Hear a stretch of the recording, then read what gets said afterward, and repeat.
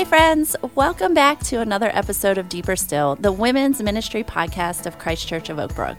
My name is Suanne Camfield. I am on staff here at the church, and I have the great pleasure of being the host of this podcast. Here at Deeper Still, we are all about cutting through the chaotic and the mundane to pay attention to what God is doing. We want to hear His voice in our lives and to go deeper still in our relationship with Him and with one another. And as always, I am so glad that you're here. At the end of last week's podcast, I said that we would be hearing today from Tara Beth Leach, the author of Radiant Church. But we had to switch gears a little bit as Tara Beth is spending some time with her sweet dad as he enters the last days of his life after battling a long battle with cancer. And so please be praying for Tara Beth and her family, and we are hoping that we will have her back here in just a few short weeks. That said, I am incredibly excited about today's episode because we are going to be talking about one of my favorite things to talk about in all of the world, as well as one of the most formative tools that God has used to transform my own character, my relationship with others, and my relationship with Him. And some of you know it, some of you might have guessed it. That's right. Today we're going to talk about the Enneagram. Now, we have mentioned the Enneagram quite a bit on this show. We've talked about it in passing as it relates to a lot of different subjects. In fact, our last episode with Adele Calhoun, we scratched the surface a little bit more as we talked about her book, Spiritual Rhythms for the Enneagram. In fact, if you haven't listened to that episode, I would encourage you go back and do that. There is so much good information in that episode, but we've never actually devoted an entire episode to really talking about what the Enneagram is and how we can use it for a tool for transformation in our lives. And so that is what we are going to do today. And I can't think of a better person to help guide our conversation today than my friend and colleague, the Dr. Reverend, as I like to call him, Eric Haskins. Eric has served on staff here at the church for the last 4.5 years as our pastor of spiritual formation, as well as served on the staff of several local churches over the years.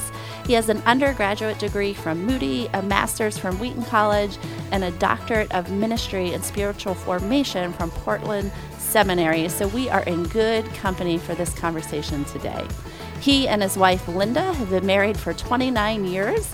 His daughter, Maya, is getting ready to start her sophomore year in college. I'm sure you will hear more about both of them as we enter this conversation today. He is an avid board gamer, a creative photographer, and is an Enneagram 7, which I know you will hear more about as we continue this conversation today. So friends, wherever you find yourself today, saddle up, settle in, listen in as Eric and I go deeper still.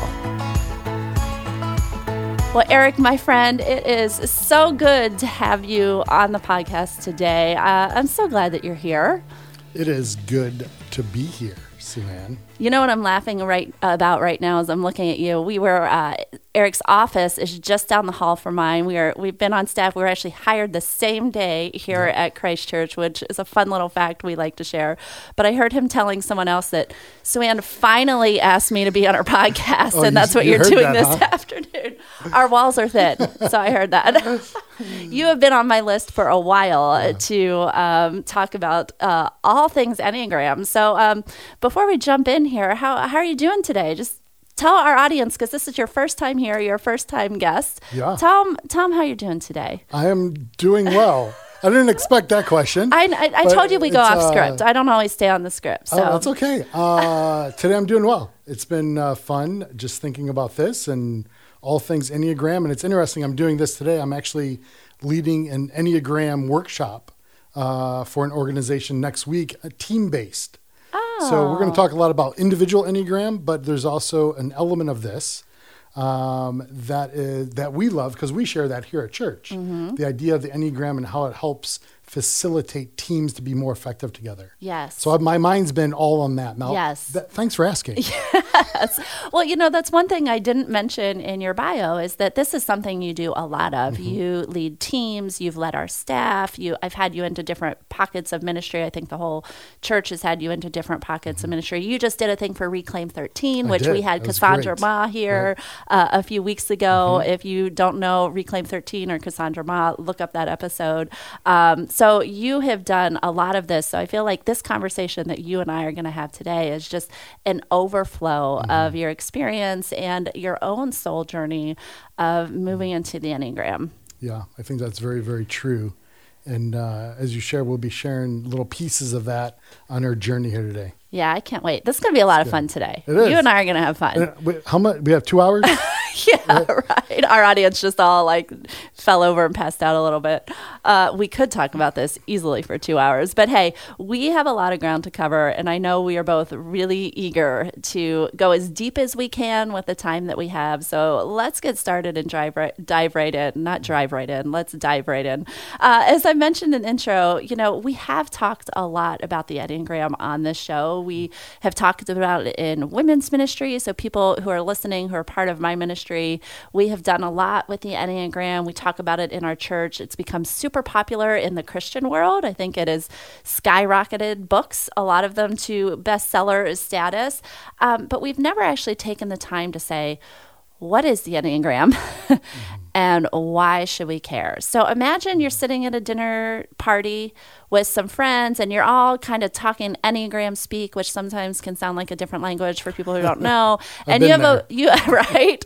And you have a buddy at the table who afterwards comes up in the kitchen while you're getting your coffee and says, dude, what the heck are you guys talking about? What is the Enneagram and why does it matter? What would you say? Yeah, there's 2 different levels to that.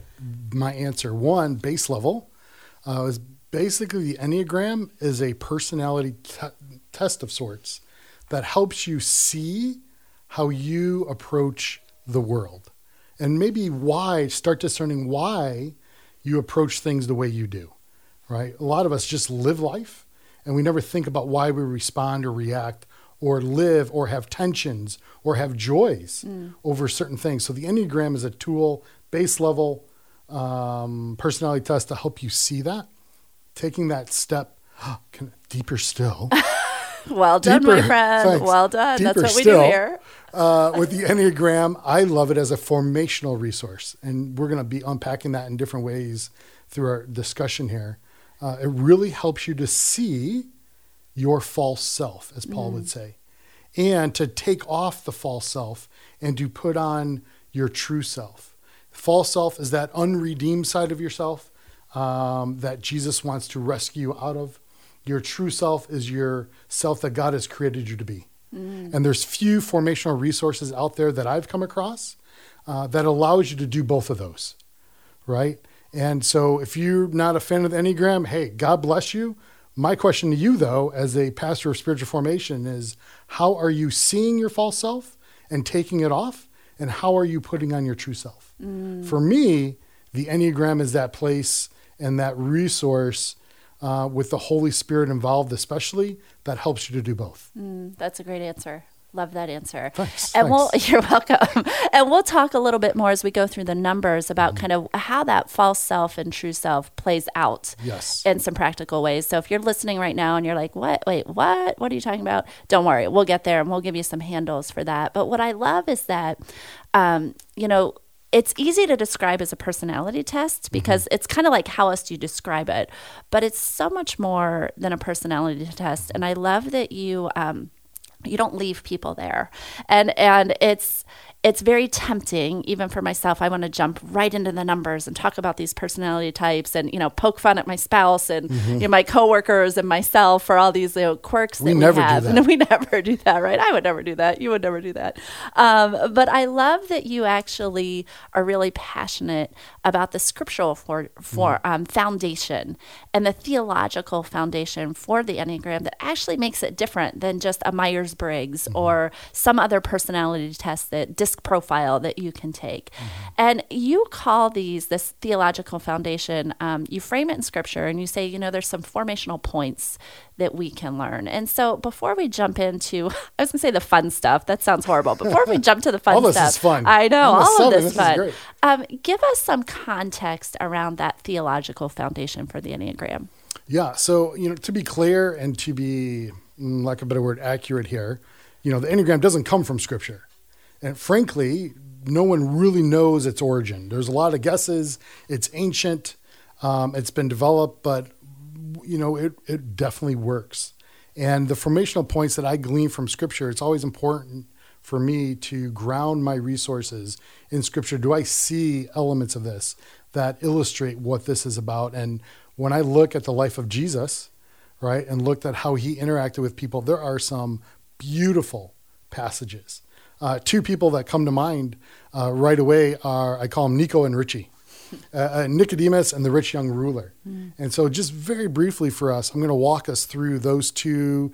And if you know your New Testament, you've been hanging around the church, you probably are familiar with these stories.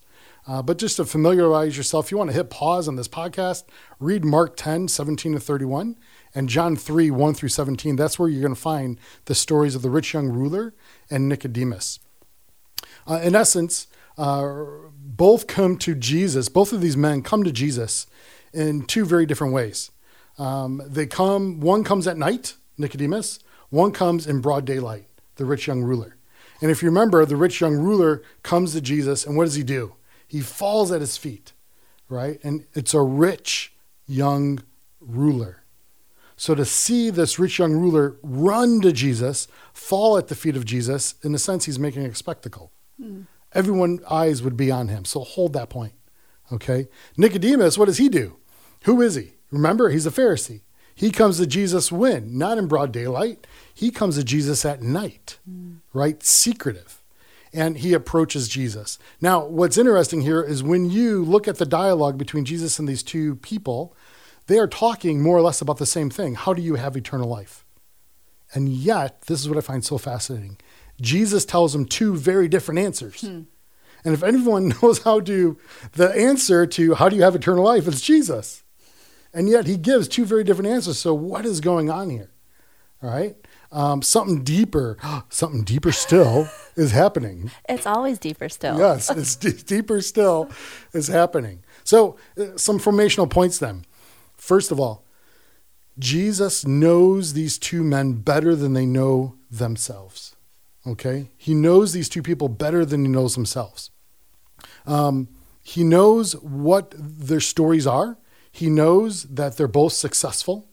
He knows what their desires are, right?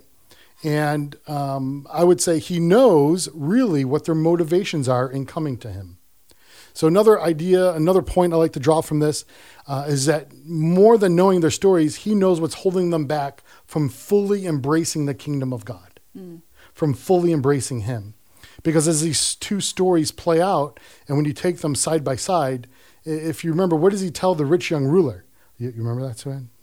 He tells him to sell everything he owns and give it to the poor. Yes. And before, that was pressure right there. That was okay. You did great. Before he says that, the rich young ruler basically says, hey, I've done all these things. I've kept all the commands like you told me.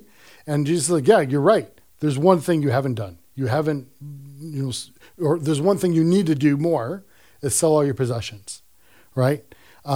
Nicodemus, on the other hand, he comes to Jesus and Jesus tells him, don't sell your possessions to have eternal life.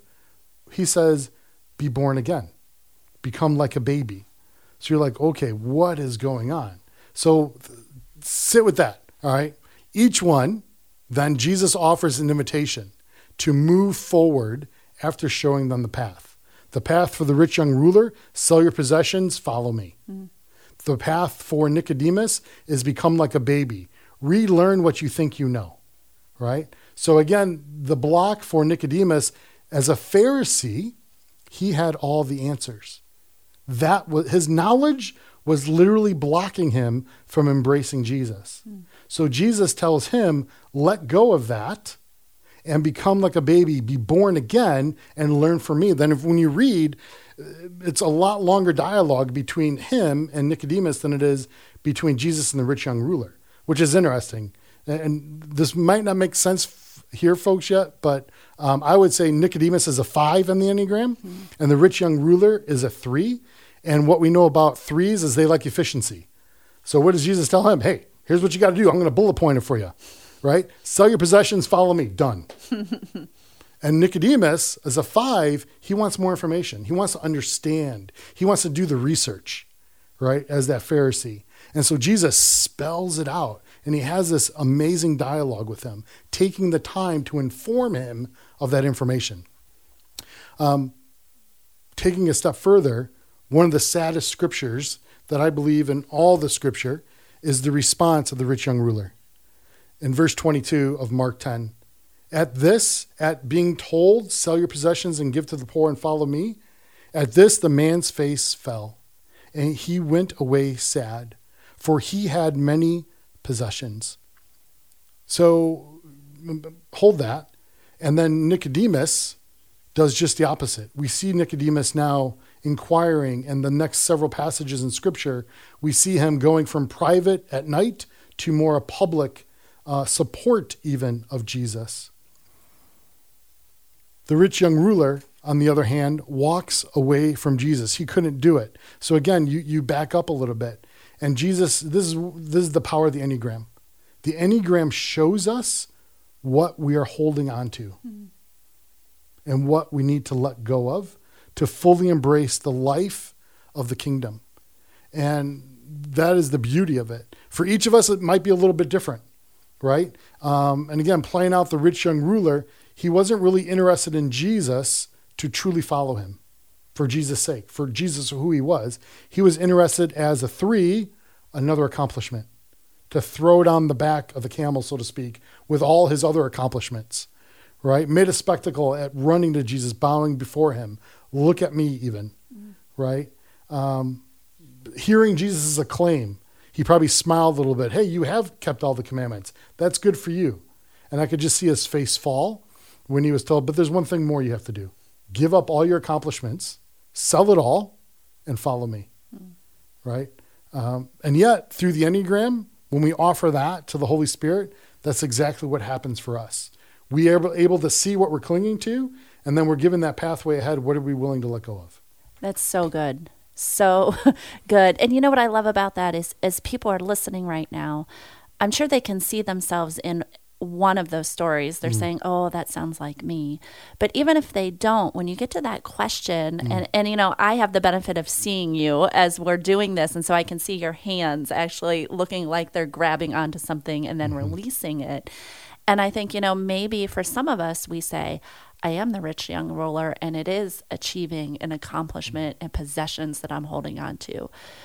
For others of us, we don't see ourselves in that, but that question of what are we holding on to? So maybe it's our children, maybe it's relationships, maybe it's security, maybe it's power and control. You know, there's so many things that we can say. What are we holding on to that Jesus is saying, you got to let that go and then follow me? That's a formational moment. Yeah, for sure.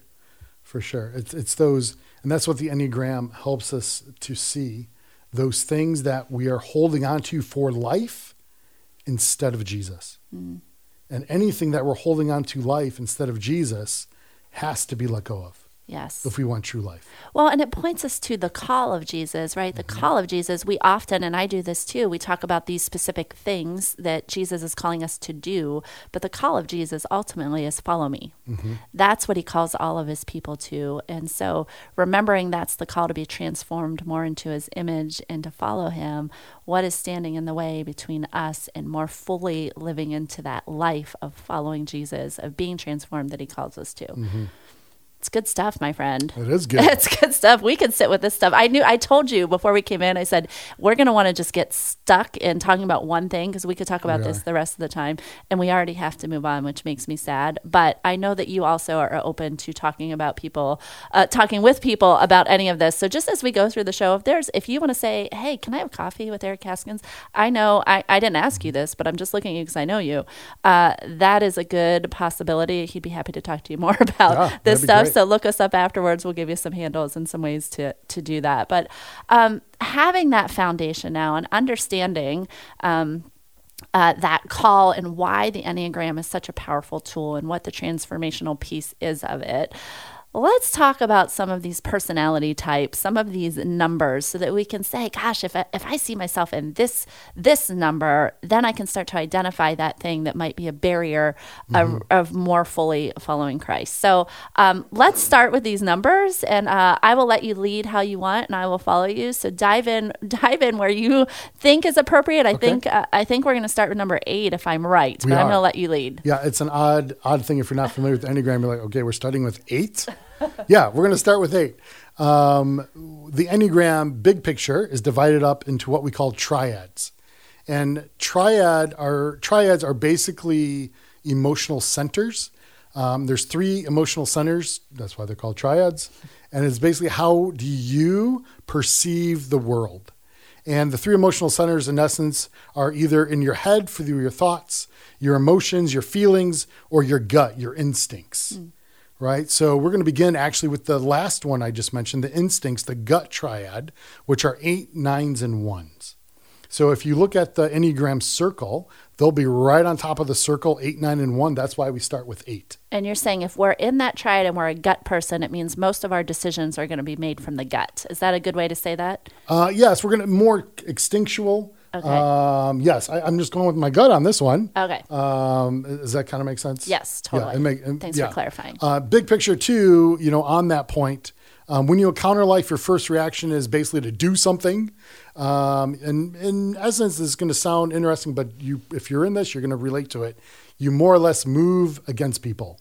So 8, 9, and 1s are going to be more of and sometimes can see in your face kind of folks at times.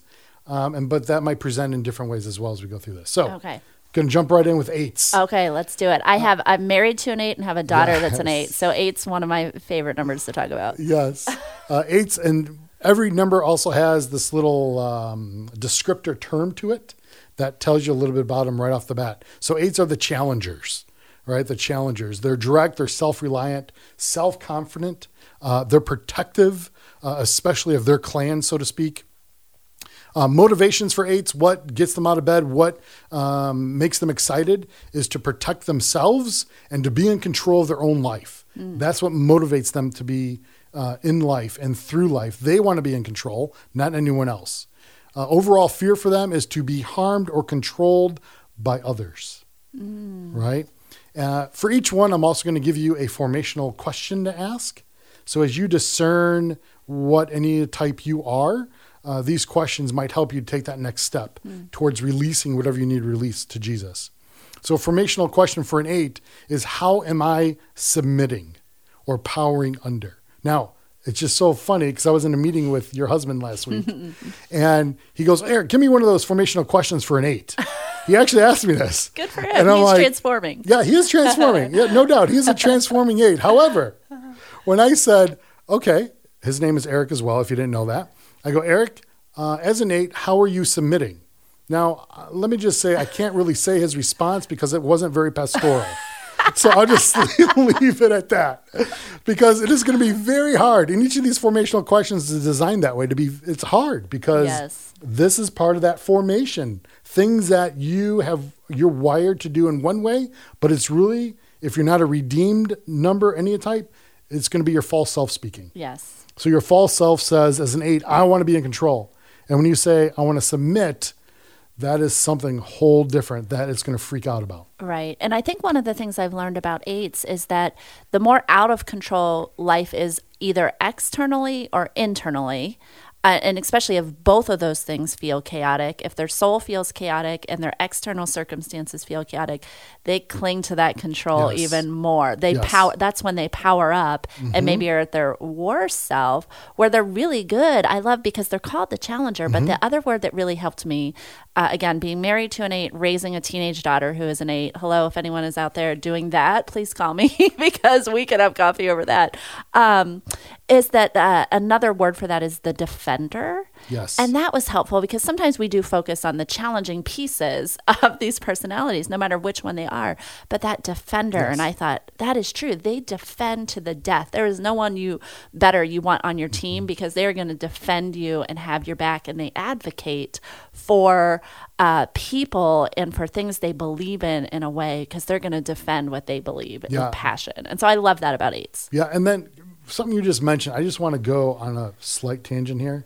That's the problem having a 7 as your guest, because we're going to go on lots of tangents because there's like shiny things. Folks, there's like buttons all around me, and you have no idea how hard it's for me not to press them. Anyway, that's my 7 speaking. Yeah. The tangent is the idea that when you first do the Enneagram, you will feel horrible about yourself. Oh, yes. Yes. Please be ready for that and work through that. Okay. In fact, I love this quote from Richard Rohr. The Enneagram tells it like it is, and our healing and maturing always begins with our acknowledging of what is there. As a mirror for the confessional, it makes us aware of blocks and abysses that enslave us. I love that. Tells it like it is, and usually when we first hear it, we don't want to hear it. But lean into it and work through it, because there's life as you lean into it and work through that. Yes, that's a good word. Thanks for saying that right off the bat. All right, tell us about a 9. 9, the peacemakers. They're receptive, they're good-natured, they're supportive, and, as in the name, they're peacemakers, very peaceful. They're my favorite people. They are very fun. I love my 9s. Well, I like them because they can do anything. They will do anything because you just got to tell them, and they're not going to argue with you. Right. They'll resent you later. But yeah, so resent you later and may never call you again. But they're going to go, yeah, I'll go there for dinner. I'll do that. Sure. Their motivation in life is to have that inner stability, that quote unquote peace of mind. Their fear is loss and separation. So they don't want to lose the relationship. They don't want to lose the friendship. They want to lose the position. So they're just going to go along with it at first. But in essence, obviously that's not healthy, right? A good formational question for a 9 then is, where am I sacrificing self for the sake of peace? Say more about that.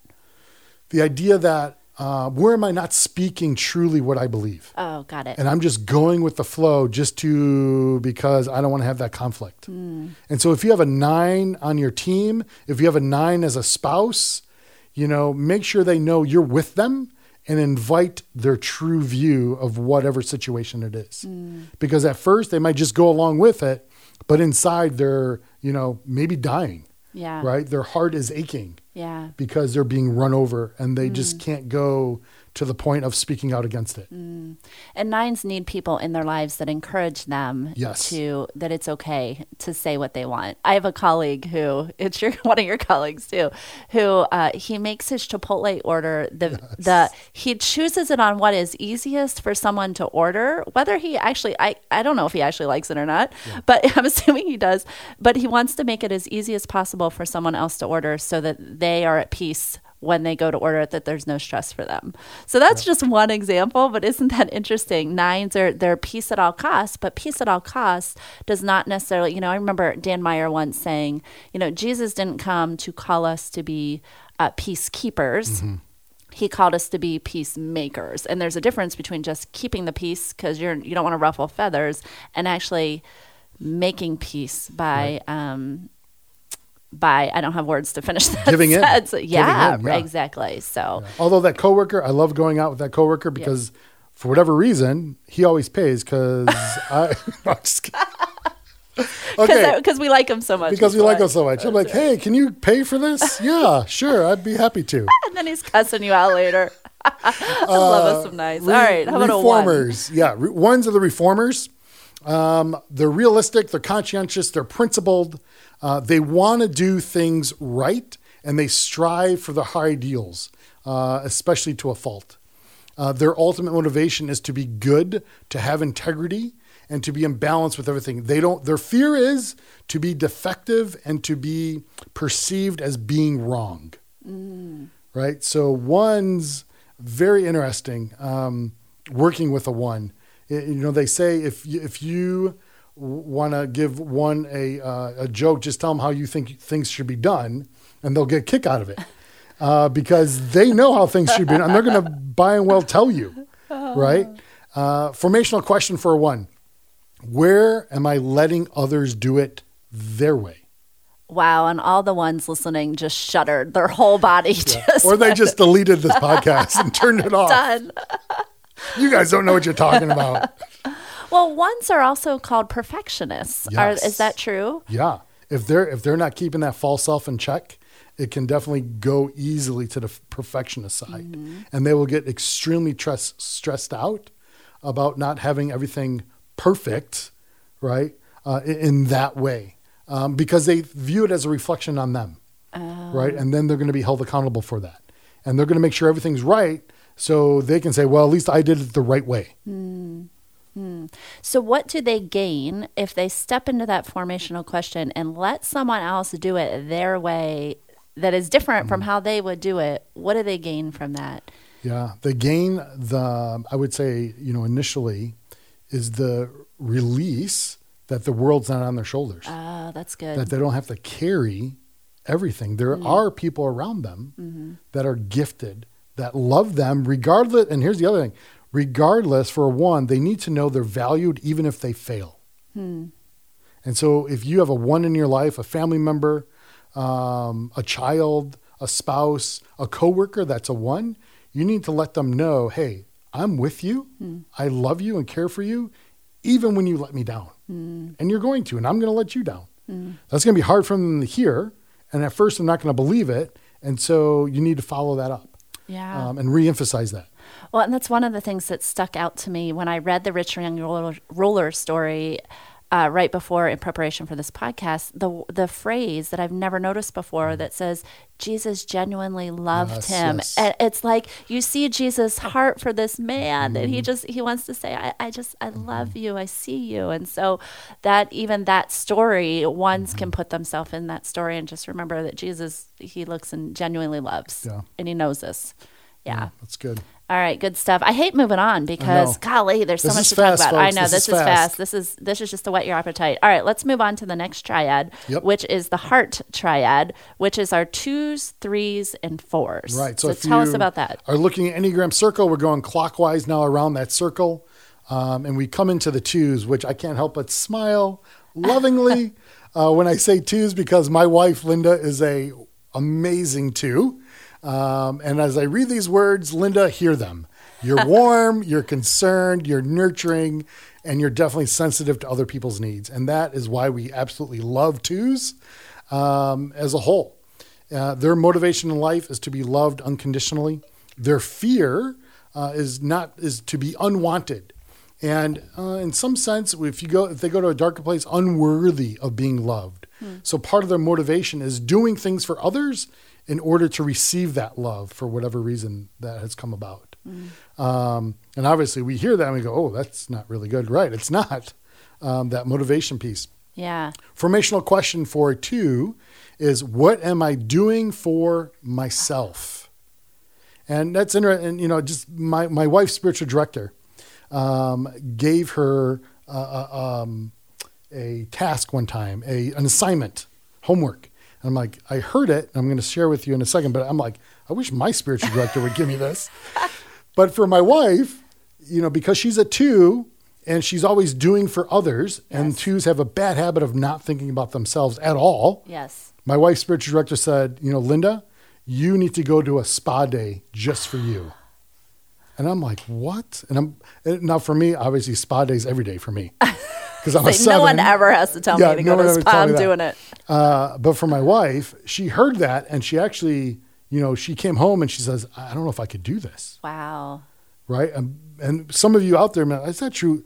I tell you, if you know it too, give them that, ask them that, do something for you. Or when was the last time you did something for yourself? That will be very telling. So yeah, it's good. Yeah. And what can happen to 2s is they do so much. Not only do they get worn out and burned out, but then they start to get a little bitter and resentful because no one is doing for them what they are so generously doing for everyone else. And so there is that's the downside of that. There's a heart check, a motivation check in there. Am I doing this to serve others? But at what point does it become, I'm looking around the room saying, why am I the only one doing the dishes? Right. Right. Or again, doing it for that acclaim and to be loved. I have another 2 in my life. I won't say who, but they did something for me once. And I called them a couple days later. And the first thing they said when they heard it was me was, I was wondering we were going to call me and thank me for this. And I'm like, oh, okay. This is how this is going to go, huh?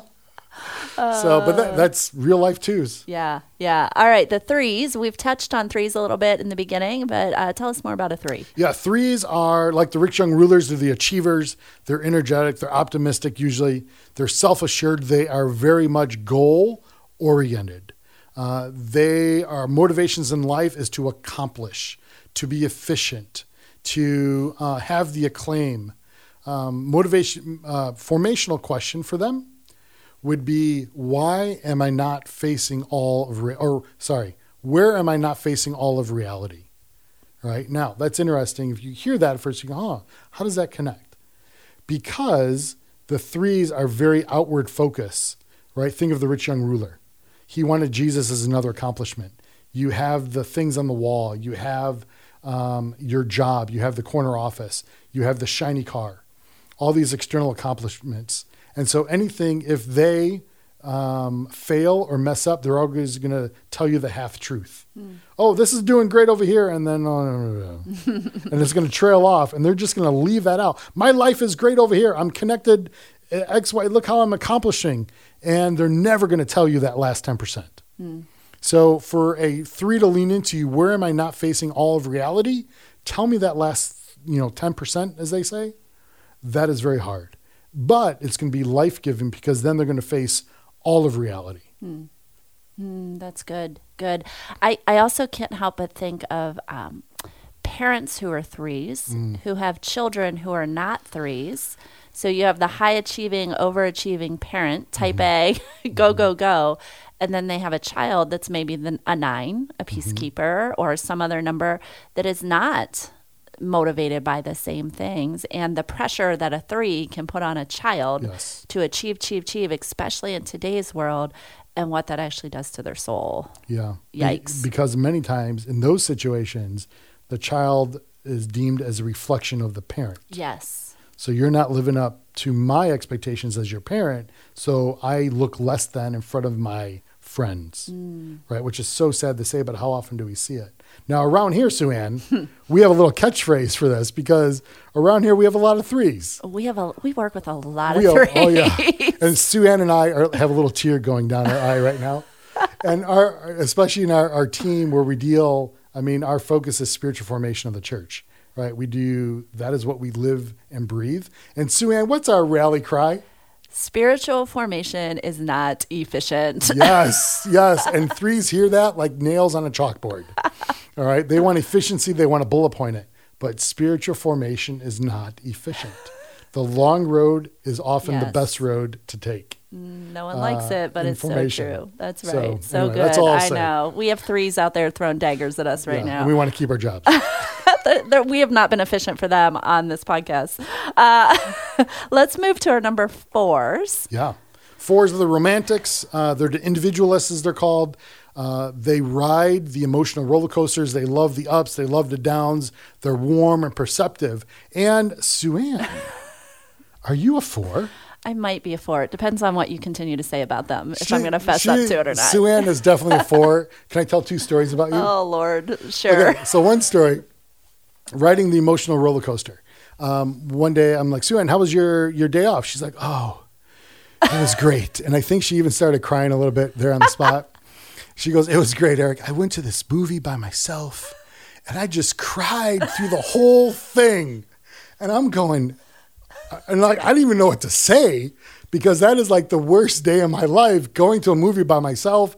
And first of all, why are you at a movie where you cry at? Oh, it's not a good movie if I don't cry at it. Yeah. So again, riding the emotional roller coaster.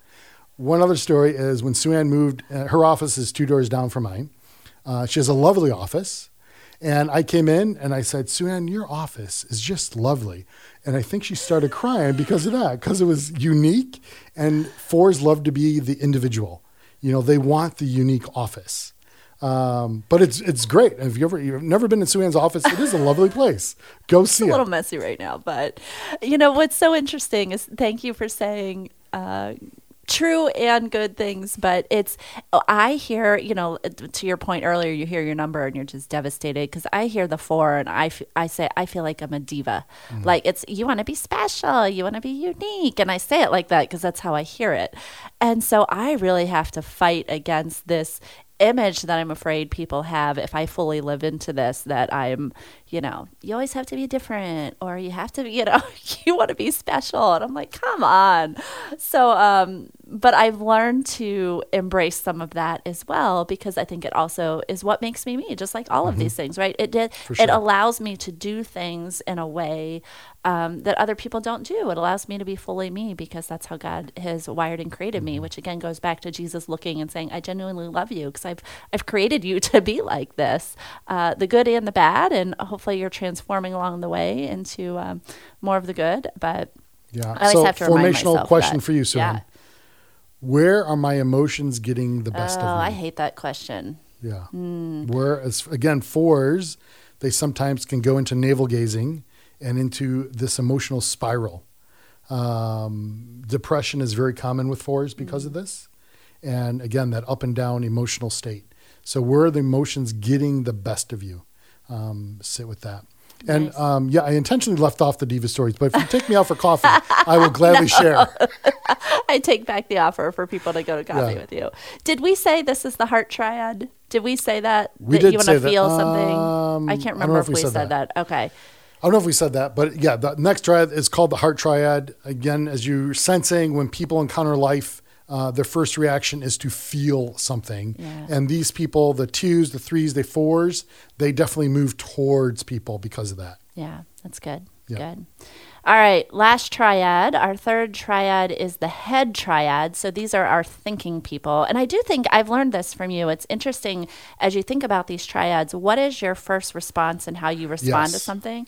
Do I feel that? Do I think that? Or what's the first triad? I'm just going with my gut here. Yeah, I'm just responding. Just acting. Just responding. So feel and think language are good distinguishers between these couple of triads. Mm-hmm. Yeah. If you're talking to someone, if you want to discern where they are, how do they respond to questions? I feel we should do this. I think we should do this. Let's just get at it. And I'm just moving from my gut. Yeah. My husband can say to me, should we get new windows? And I'll say, I feel, and he'll say, how do you feel about new windows? Just think. So that's a great distinction. So 5, 6, and 7. Yep. Again, first reaction is to think something in this triad, the head triad. More or less, these people move away from people because they get up in their heads and they're moving away from people for different reasons. 5s are the investigators. They're the observers. They have a need for knowledge. They're more on the introverted side. They're curious or analytical, typically, very insightful. They love collecting things, and but many times are collectors, and they're also collectors of information. 5s can never usually have enough information. Their motivations in life is to be capable and competent. That's where that collecting information. And they have a fear of being helpless, useless, and not having the answer, right? Or looking like they don't know what they're talking about. Formational question for them is, how am I sharing in community? Now, again, a 5, hearing that, you're like, oh, how does that relate? Well, 5s, again, I like to say they go to their inner sanctum. Because 5s will definitely recede back, and they don't typically do well in social settings. Redeemed 5s probably will be a little more social than others, but typically they want to if I got to go to a group setting, when is this over? In fact, I think I was doing a training for your women's team, the leadership team for your women's group, and the only 5 in the room raised her hand. The first question of the night. Yes. We're just starting, and she goes, Eric, when is this going to be over? It was just, I'll never forget that. I'm like, oh, that's typical. That might be a 5. She was a 5. Yeah, she was. And she readily admitted, I want to go home. Yeah. Well, the other thing I was thinking, 5s are a good way to know if you have a 5 in your life, if you went car shopping with a 5, or we're going to make a major purchase in your house, and they would research every single option forever. And the 7 is like, let's go buy a car. Let's go drive the cars. Right? Yes. Yes. Yeah. In fact, I think you guys made fun of me because we bought a car last year, and you guys were like, oh, what'd you get? Did you research? I'm like, I had 2 criteria. It had to have, it's got to look good, Apple CarPlay, and a sunroof. And you're like, seriously? I'm like, yeah, because all those things are amazing and fun. Right. And a 5 would never. 5 would never. Yes. Like, what's the safety rating? Yes. I don't know. There's safety ratings on cars? I don't know. Love it. Okay. 6, the Sixes loyalists. are the loyalists. They're the questioners. They're very responsible. They're trustworthy. They value loyalty, in fact, to a fault at times, to family, friends, and groups and causes. Their personalities are very, everything from introverts. So 6s are weird on the Enneagram. You're either going to be an outgoing 6 or more of an ingoing 6, right? Or outspoken or a non-confrontational in that way. Their motivation in life is to find security and support. 6s are the fear factor of the Enneagram. They're afraid of everything, right? So they always have this backup plan. And again, their main fear is being unable to survive on their own or having no support or something bad happening. All those things wrapped in. And so they're this constant, if they're not in a good place themselves, in a constant state of edginess because they're waiting for the sky to fall. Right. And it's very interesting. And 6s and I don't usually get along all that well because they're always ruining my fun. Well, you can't do that because what about this could happen and this could happen and this could happen? I'm like, seriously? Just jump. So anyway. Yeah. But 6s are loyal. That's the beautiful part about a 6 very loyal. is they've got your back. They do have your back if they trust you. Right. Right. And if you lose a 6's trust for whatever reason, it is going to be very hard to get that trust back because now they're really going, my fears have been affirmed. Got it. And now it's going to be, I got to build this wall to defend myself. Yeah. Right. That survival piece kicks in. That's helpful. Did you share the formational question for a 6? Did you say that? Oh, no, I didn't. Thank you. Okay. Formational question for a 6 is how am I celebrating regularly? Because 6s are a lot of times, many times can get in this doom and gloom. And so they're always planning the escape or planning the contingency plan. But you know what? You just got to pause sometimes and don't worry about the bad things that can happen. Let's celebrate the joy and the goodness. Yes, be in the moment and celebrate the goodness of life. Yeah. Right? And for 6, that is literally life-giving. That's good. All right, should we skip over 7 and just go right to the... Come on. How much time do we have left? Because here we go. Here we go. Tell us about the 7. Yeah, 7s are the energetic, the lively, optimistic. They want to experience the world and contribute to it. 7s love their options and want more options of their options. They want options of options. Their motivation is to be satisfied and content and to have their needs fulfilled. And I would say, in a healthy way, to enjoy life to the fullest, right? Really, that's a great motivation for a 7. The fear of a 7, and this is, huge. And Suanne, you can share your stories about this because I know we go round and round about it. The fear of a 7 is pain and deprivation, right? It could be emotional pain. It could be physical pain. It could be pain of it could be the pain of a tough situation. I actually tell people, and I know this about myself, and I've grown to understand this about myself, which has been very life-giving and helpful. And, I half joke, but half serious. If you see me come walking in your hospital room, ask me why I'm there, because it's either really, really bad, right? Or I like you a lot, because otherwise I'm not going to go visit you in the hospital. Why? Because the hospital is one big building full of pain, right? Now, I know it's weird hearing a pastor say that, but I literally get anxiety about going to a hospital. A couple of weeks ago, my wife was like, Eric, we have to visit so-and-so. They're in the hospital. We're going to go visit them. I'm like, great. I'll see you when you get back. And she's like, and my wife obviously knows this about me. She's like, no, we are going to the hospital. I'm like, are you serious? Do I really got to go? It's not really that bad. This person will be fine. We're going to go. And again, my 2 wife is going, we're going to be there for this person and show that we care and love them. And you're coming with, because I know you care and love them. Your 7's just freaking out. And she actually said that to me. You're avoiding. I'm avoiding that pain of going to the hospital and facing those circumstances. Yeah. And being aware of that. And one of the things I always say to you, what is God teaching you by that? How are you leaning into that? In fact, when I saw your formational question is how am I facing pain? I kind of laughed out loud because you did. She actually did. Because I know how much you hate to face pain, and and as a 4, I've moved towards pain, Right. and so it's like I find beauty in pain, and there's meaning in pain, and so you and I have this good little rapport together. But I'm always kind of like, you know what, push you a little more. I'm learning. Again, this is something my spiritual director knows about me too, and it's interesting because he's a 7. But a very redeemed 7. He's helping me become a redeemed 7. And one of the things that he often asks me is that question, Eric, how are you? What is God teaching you in this pain? How are you? Or calling me on it. Eric, it sounds like you're avoiding the pain of X, Y, and Z. Is that true? Yeah. Right? And I have to sit there, and most times I have to be honest and saying, I am. Okay, how do I lean into this? Yeah. Because it's definitely not my first tendency. There's no way I'm moving towards pain. My first tendency is to react against it. Yeah.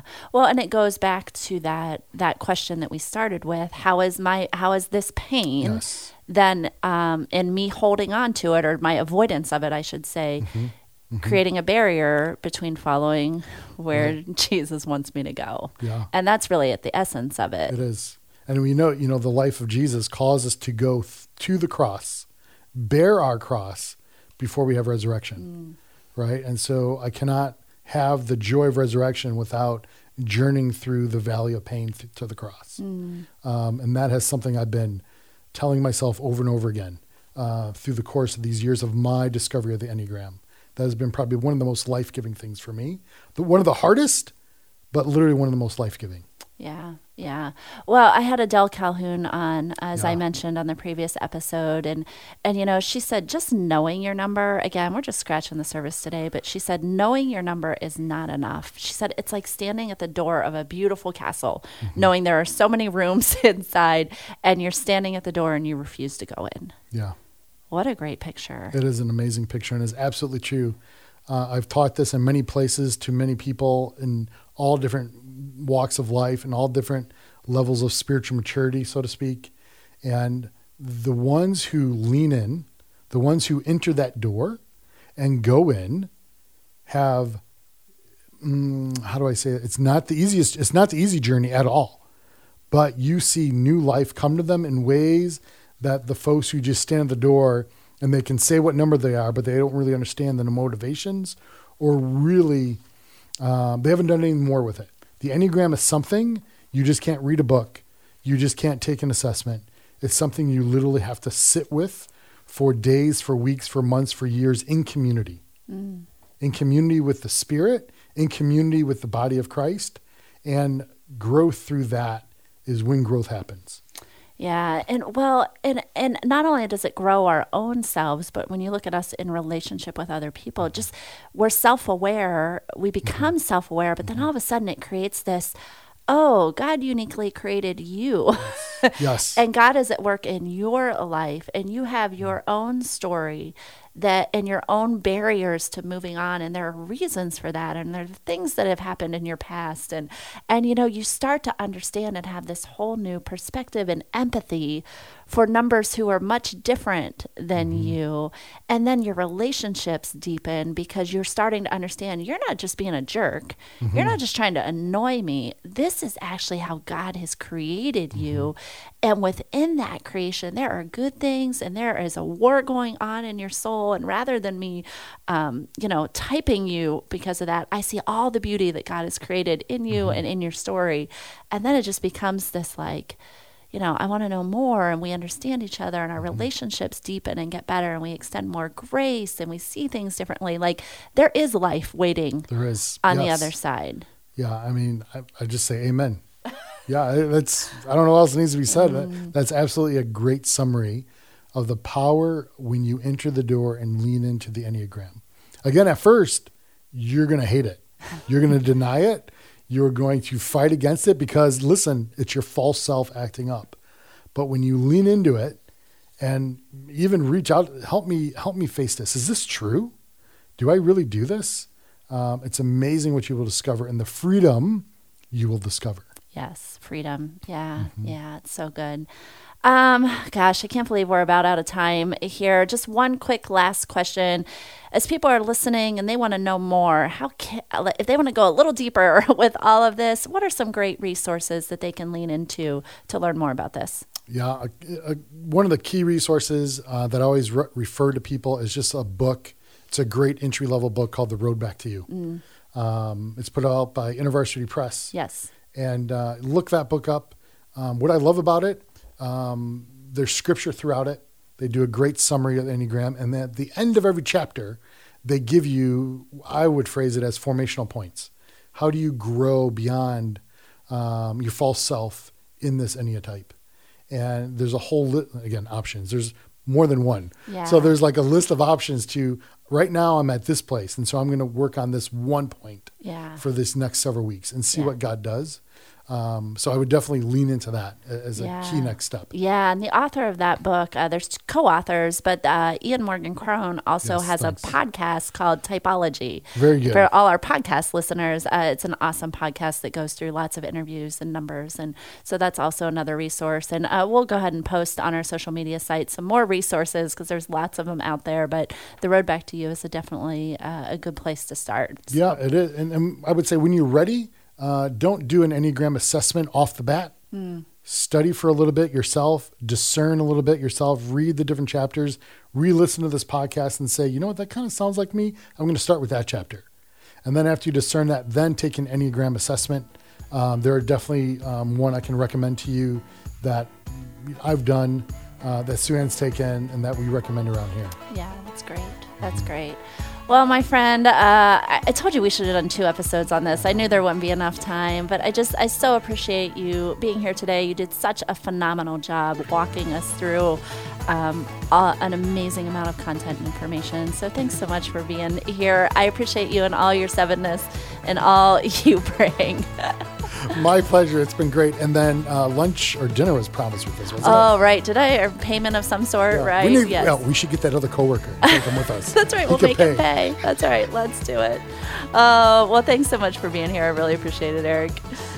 Well, friends, thanks so much for joining us today. I hope you learned something new about yourself, about maybe where you are on your journey, and maybe where God is calling you to hold a mirror up to your face and see how He's uniquely created you and what some of those barriers may be that are keeping you from transforming more into the person that He has created you to be. Most importantly, I hope you laughed a little bit. I hope you had fun because I know Eric and I sure had fun during this conversation. If you are interested in learning more about the Enneagram, any of these resources mentioned today, of course, you can Google the ones Eric mentioned on your own, but I will be posting those on our social media pages at Christ Church Women on Facebook and Instagram. So if you're not following us there, you guys are missing out. So go check that out, and you will see some more resources there. Of course, you can always reach out to myself or to Eric, and we would love to chat a little bit more with you as well. If you are enjoying Deeper Still, be sure to follow us on your favorite podcast platform. Share this or any of our episodes with a friend. I would love to have more people in this community. I'd love hearing from you, hearing how Deeper Still is impacting you on your own journey. So keep that feedback coming, invite people along. And if there is something that you think we should be talking about here that we are not, feel free to share that with us as well, with me as well. I would love to hear that. But just remember, I'm a 4, I'm warm and sensitive, and so be nice to me when you share any feedback or comments as we go. We'll be back in 2 weeks as always. Hopefully, Tara Beth Leach will be able to join us on that podcast talking about her new book, Radiant Church. Until then, go in God's grace. Have a great day. Celebrate who you are and how God has created you, and we'll see you back here real soon.